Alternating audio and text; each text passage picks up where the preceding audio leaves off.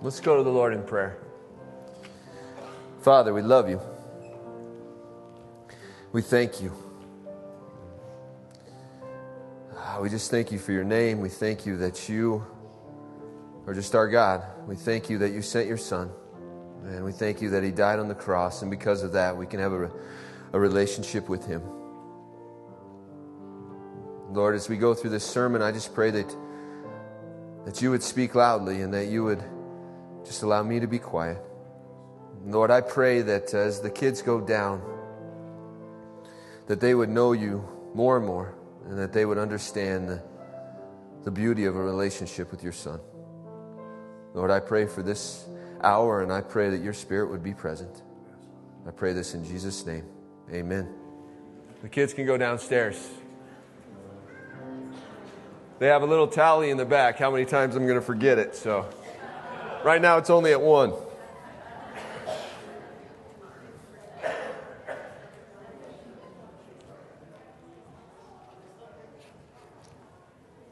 As we go through this series on relationships, it's so important to understand that even though I preach each week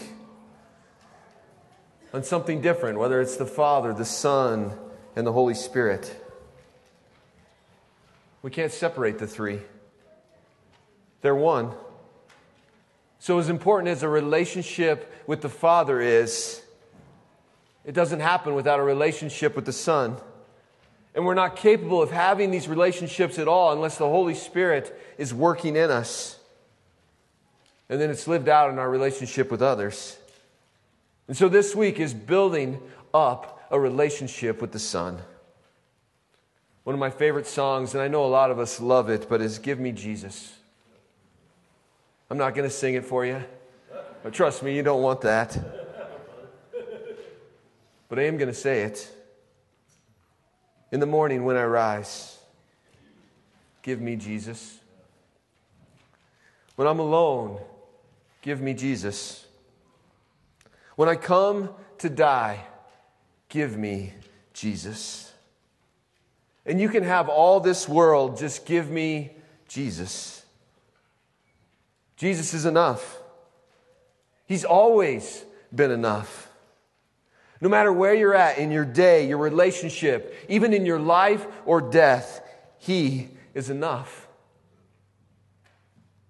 Everything in life is lost when we die, except Jesus and those who have given their life to Jesus. With Jesus, when we die, is gain. Paul understands this. He's in prison. Paul is struggling with this choice of life and death. There's people at this time even preaching this Christ for selfish reasons. It's no different now. And you know he wanted to be out of prison. You know that he wanted to be with his people. He wanted to be with the churches that he had planted. But even in prison, as he sits there and struggles, Jesus is enough. Philippians 1, 18 through 21. What then? Only that in every way, whether in pretense or in truth, Christ is proclaimed, and in that I rejoice. Yes, I will rejoice. For I know that your prayers and the help of the Spirit of Jesus Christ, this will turn out. It will turn out for my deliverance. As it is my eager expectation and hope that I will not be at all ashamed, but with full courage, now as always, Christ will be honored in my body, whether by life or death. For to me to live is Christ, and to die is gain. So Paul, he wants to go to heaven. He wants to be with Jesus, but he knows that God is in control. God has a plan for him, and he's going to trust in that. He knows that Jesus is enough. Throughout my life, I've struggled with depression and even suicidal thoughts. And over the last few years, there's been one thing that has really helped me. You see, even though I have a desire to go and be with Jesus, it's selfish of me. I start thinking, why has Jesus not returned? Because He wants every one of you to be a part of His kingdom. Jesus' delay, Jesus' patience is not being late. It's waiting for every person that is going to give their life to Him to do so. What a blessing. Right? If I can wait 50 more years for Jesus to come back, how many more people can give their life to Him? Do we want that? I mean, what a blessing to find salvation in Jesus. And that's where we're at when we go to Romans 12. I hope you've been reading it. I hope you've been studying it, memorizing it, allowing it to transform you. Allowing you to be pointed to Jesus. This next verse that we see in Romans 12 really talks about what it means to be in Christ. Let me read it. For as in one body we have many members, and the members do not have all the same function. So we, though many, are one body in Christ, and individually members one of another. All of us together, one body in Christ. Alone we can demonstrate who Jesus is, but together we speak volumes about what Christ has done in us. Imagine if the world that we live in actually loved each other like Christ loves His church. What an impact that would make in the world around us. And I get it, this isn't revolutionary, but it is true. Every one of us has a different role, a different function within the body. But this one statement that we see at the end, Christ is the head. And we get to have a relationship with Him. We get to be in Christ.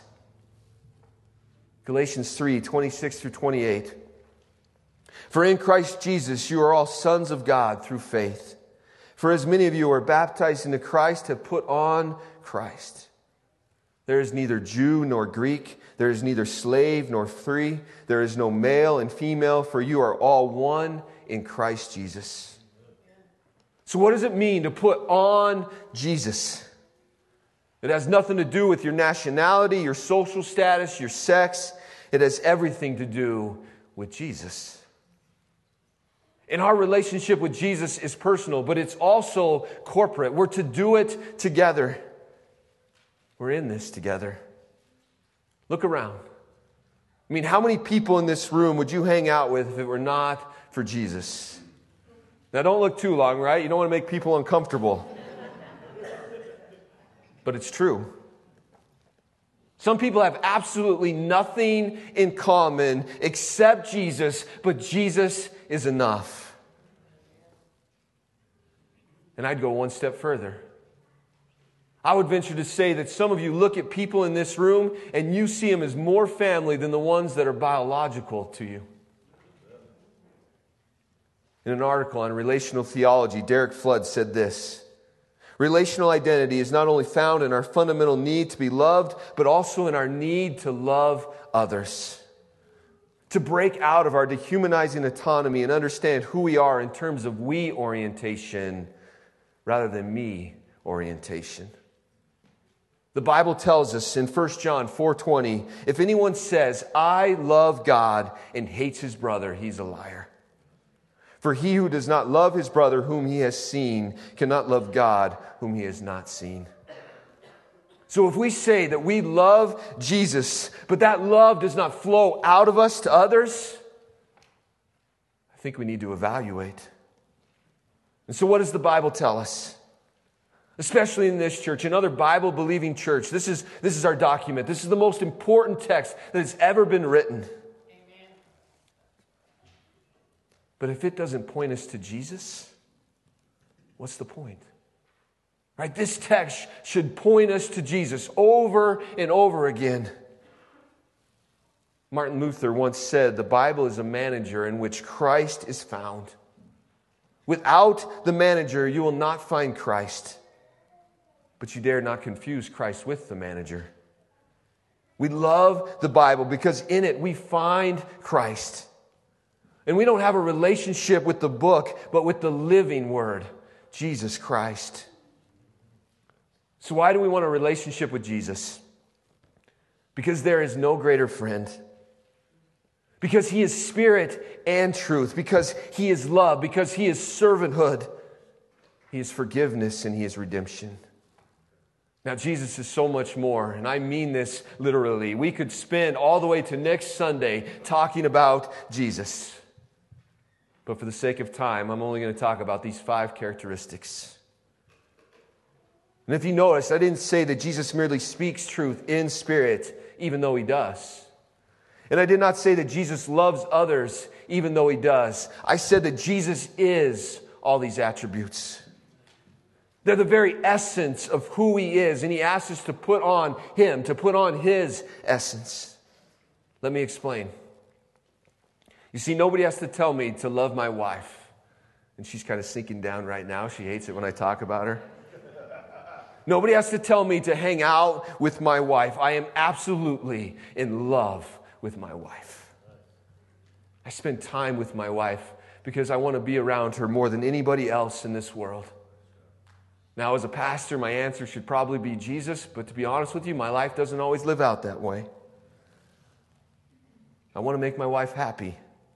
I want to do what she asks. And if she wrote me a love letter, I would read it over and over again. I want to hold on to her. I want to discover who she is. And I understand not everybody has that in a spouse, but some do. But I can promise you that all of us can have that in Jesus. And does your relationship with Jesus instill newfound desire for the relationship with your spouse or maybe the people in your life that are most important? But the truth of the matter is sometimes our relationship with Jesus looks a little bit more like a roommate. He's there, but I don't really want to have a conversation with Him. Right? I really don't want Him to mess with the stuff in my life that He needs to change, but I really kind of like. And then, I'm okay with Him being in my living room, but He needs to stay out of the bedroom. And do we really have a desire for His love letter? Do we really love the people that He loves? I feel like we want the security He gives without the devotion that He deserves. We have to ask ourselves, is it really a relationship at all? Now, some of us might even have that with our spouse. Is our spouse more like a roommate? Or are you married to him? Do you love him? And so as we look at this text, how can the attributes of Jesus strengthen your relationship with Him as well as your closest human relationships? So number 1, the Son is spirit and truth. Now we know the truth. Every one of us has read John 14:6. Jesus said to him, I am the way and the truth and the life. No one comes to the Father except through me. And with Jesus, truth is not just fact. Truth is a living person. John 8:31-32.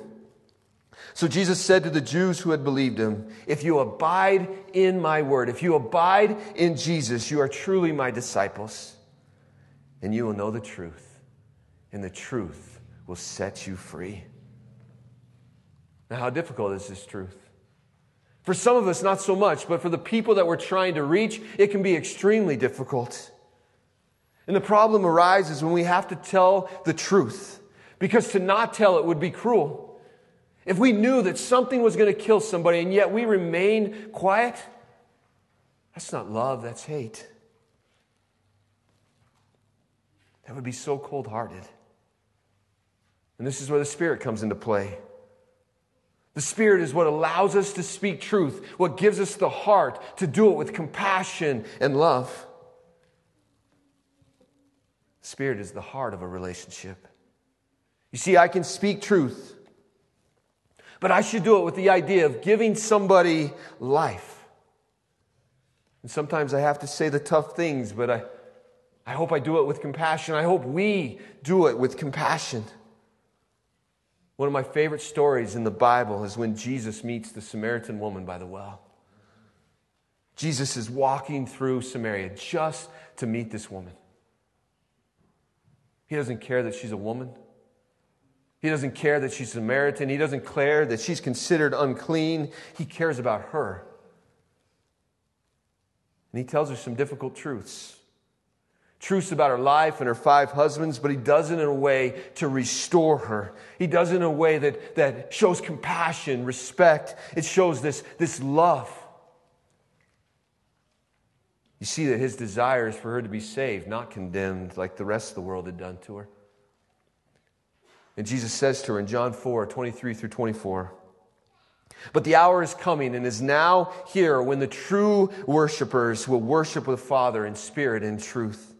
For the Father is seeking such people to worship him. God is spirit, and those who worship him must worship in spirit and in truth." God is everywhere. And when Jesus dies on the cross, the temple will no longer be a building, but hearts everywhere. True worship is in Christ, not some building. And Jesus wants our heart. Jesus wanted her heart. Verse 25 and 26, the woman said to him, "I know the Messiah is coming, he who is called Christ. When he comes, he will tell us all things." And then Jesus said to her, "I who speak to you am he." Jesus is giving her the greatest truth. And he's doing it with such spirit. He doesn't shy away from the difficult topics. No, he goes right at it, but he does it with this love. And so what can we learn from it? I want us to think about how this looks with our children. Really, any relationship. Do you think about how something is going to be perceived before you say it? And then do you say it with spirit and truth? When you speak to your spouse or your friend, do you think about the way you talk to them? Ask your children. Ask your spouse, ask your friend, and if they don't want to tell you, then that's probably your answer. Jesus, he perfectly demonstrates spirit and truth because he is perfect love. Which leads us to number 2, the Son is love. 1 John 4:8, anyone who does not love does not know God, because God is love. One of the best examples in the Bible is when Jesus is talking with Peter on the shore after his resurrection. And I love how he gives him 3 opportunities to really say that he loves him because he had denied him 3 times. John 21:15. When they had finished breakfast, Jesus said to Simon Peter, "Simon, son of John, do you love me more than these?" And he said to him, "Yes, Lord, you know that I love you." And he said to him, "Feed my lambs." And then Jesus, he says it a second time, "Simon, do you love me?" And then he says it a third time, "Simon, do you love me?" And I imagine at this moment, Peter just breaking down in tears because I know that's how I responded to his love. This love that is overwhelming us to tears. You see, I told you last week how I came to follow Christ, but I didn't give you the backstory. I spent my whole life looking for this prestige. I wanted to be well off. I wanted to be somebody, but honestly, I felt like a nobody. I ended up building and restoring some houses so that I could get to my dream house because I couldn't afford my dream house without putting the work in. I thought that it would bring me happiness. And as soon as I moved in my house, about a month later, it did the exact opposite. You see, now I had everything I wanted, and I was still absolutely miserable.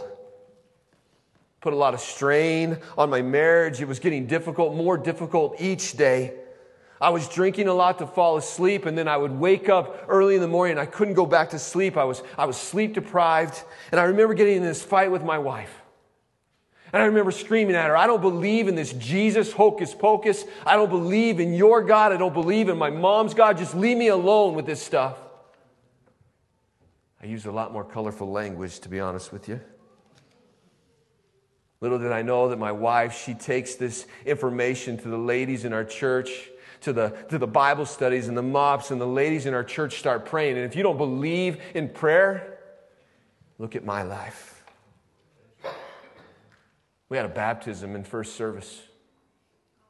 If you don't believe in prayer, if you don't believe in God, look at this man, Chad Shelver, as he gets up in that baptismal and he pours out his heart. Guys, I didn't have to say a word. I literally followed him into the baptismal, and you see this guy, and he just pours it out. It was absolutely the most beautiful thing that I've ever seen. I'm going to speak at you for 30 minutes, and he said everything that I need to say in a minute, and it was beautiful. That's what God does.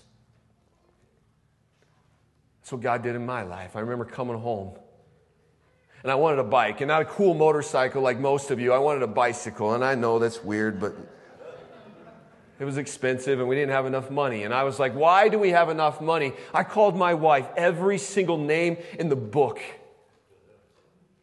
Needless to say, I spent some time working on the road. She finally let me back, and I slept on the couch by God's grace. But that started a cycle where I could just see Jesus asking me over and over again, Zach, do you love me? Zach, do you love me? Do you love me? I think it's why when I pray, I always finish with I love you, because it just means so much to me to see that story and how Jesus called me and how he asked me, do you love me? And I pray that you have the same story. I hope you just have that love, that you can feel and sense Jesus' love for you. See, because he doesn't write us off. He goes after us.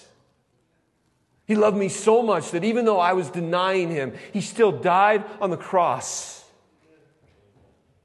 And he doesn't expect me to do something that he hasn't already displayed.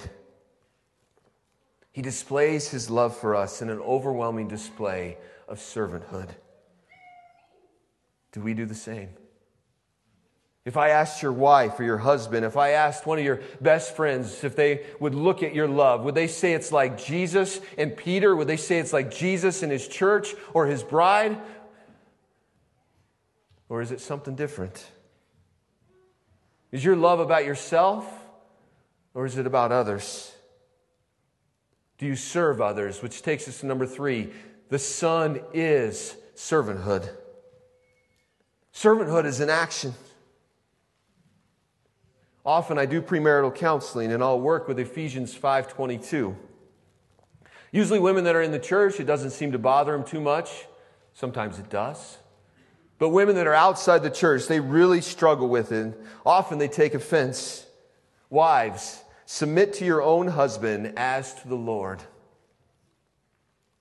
You can understand why the world has trouble with that. And they usually do until I explain the reason why I'm using the text. If a man loves his wife like Jesus does, like Jesus loves the church, submission doesn't seem that hard.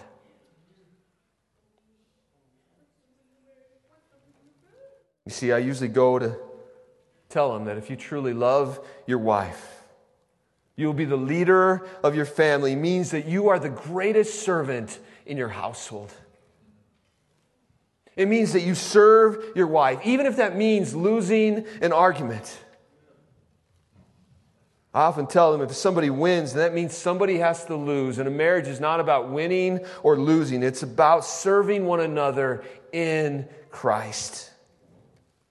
And men, if somebody has to lose, you be that one. Because when we love our families, we should be the greatest servants in our household. So this week, I want every man to pick a place where they can serve somebody else. It might be your wife, a friend, a kid, whatever it is, right? Cook, clean, take them to go get ice cream. Whatever it is, serve somebody in our community. I'm not very good at it. I know most of you aren't very good at it. But I can promise you that Jesus was. John 13, Jesus knows that he's going back to his Father soon. And what does he do? Verse 4 and 5. He rose from supper, he laid aside his outer garments, and taking a towel, he tied it around his waist. And then he poured water into a basin and began to wash the disciples' feet and to wipe them with the towel that was wrapped around him. I don't even like touching my wife's feet. let alone some dirty dude's feet that have been walking with no paved roads. And this is what our Jesus does. This act was usually performed by a servant or the wife of the hostess, and Jesus does it right here. And Jesus was making a point. Making a point of what it means to follow Him, to serve others like He does. And of course, the disciples, they don't fully understand it. And Jesus clearly lays it out in verse 15 and 16. He says, "For I have given you an example that you also should do just as I have done to you. Truly, truly, I say to you, a servant is not greater than his master, nor is a messenger greater than the one who sent him." I don't always do it very well, but we can work at it. And as men, we should be willing to give up our lives for our families, because that's exactly what Jesus did. He laid down His life for those that He loved. We should strive to live like Him. And when we mess up, we should be the first to ask for forgiveness. Jesus never had to ask for forgiveness, but He gave it really well. Number 4, the Son is forgiveness. If we are truly forgiven by Jesus, why would we not forgive others? Some of us have held on to the damage that our parents, our so-called friends, have caused in our life. We hold on to the damage of a partner. Sometimes the person that we hold on to the most damage is ourselves. And I want you to know that in no way do I feel that forgiveness is giving somebody the right to abuse you.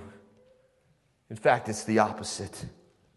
You see, they no longer have control over us. We release the penalty of sin. This vengeance we give to God. He didn't design us to be able to hold on to it. That's why He took all of our sin. He forgave all of us. Every one of us who put our faith in Him. And now I don't have to be defined by my childhood, my marriage or lack thereof. I don't have to be defined by the gossip that's talked about me. I don't have to be defined by my stupid mistakes, my sins. I can be defined by Jesus, the Son, who I have a relationship with.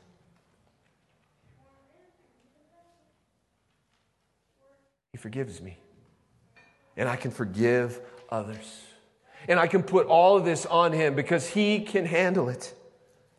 I mean, can you imagine? Jesus was betrayed. He was mocked. He was denied. He was flogged. He was put on a cross. He was crucified. And in that moment, we see in Luke 23:34, Jesus says, "Father, forgive them, for they know not what they do."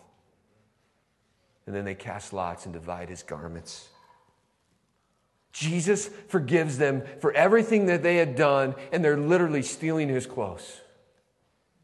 I don't know a person in here that could do the same. And yet Jesus literally forgives us for not being able to do that. He understands how difficult it is, but He also understands that forgiveness is doable. He did it. He tells us a story to help us understand it. The story of the king and the servants. This servant who owed him a debt that he could not repay. Matthew 18:24. When he began to settle, one brought it to him who owed him 10,000 talents. 10,000 talents might as well have been a debt that no one could repay. That's how the people that would have heard this story would have responded to it. Now those people, they struggled with it at that time, but what we're about to say is where they would have really thought, this is no way, no how. It says this in verse 28. But when that same servant went out, he found one of his fellow servants who owed him 100 denarii. And seizing him, he began to choke him, saying, "Pay what you owe." Denarii was a day's wage. So 100 days' wages is not some small debt, but in comparison to the debt that he owed, it's massive. It'd be like my income compared to Elon Musk's. It's not even comparable. It's the same thing with sin. You see, sin that committed against somebody else is nothing compared to sin that is committed against an infinite, eternal God. And He forgave us. So we should forgive others. We should forgive ourselves. It's the foundation of His redemption. Which takes us to number 5. The Son is redemption. Redemption is this action of regaining possession because the debt is paid. The debt is clear. In this case, Jesus paid the debt so that we could have the possession of life.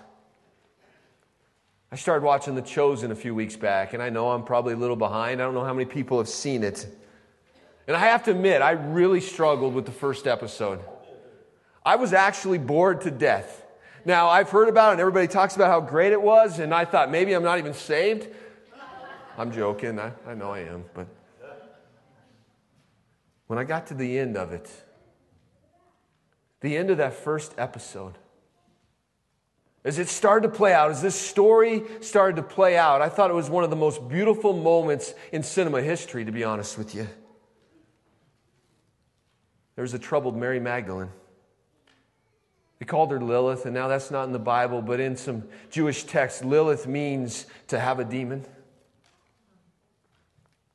This woman, she struggles her whole life. Her dad tries to help her, and he gives her a verse, Isaiah 43:1. The verse is to help her through these difficult moments. Later on, her father would pass away, and life would just get a little bit more difficult as she's struggling. The Bible tells us that Mary had 7 demons. And in this story, you see this sweet lady who is just consumed by these demons. She's so desperately trying to get out. So much that she's ready to die, and she goes to jump off this cliff. And then she gets there, God sends this dove. And you see this dove as it starts to fly away, and she can't help but follow it. And it leads her back into town where she goes to this pub.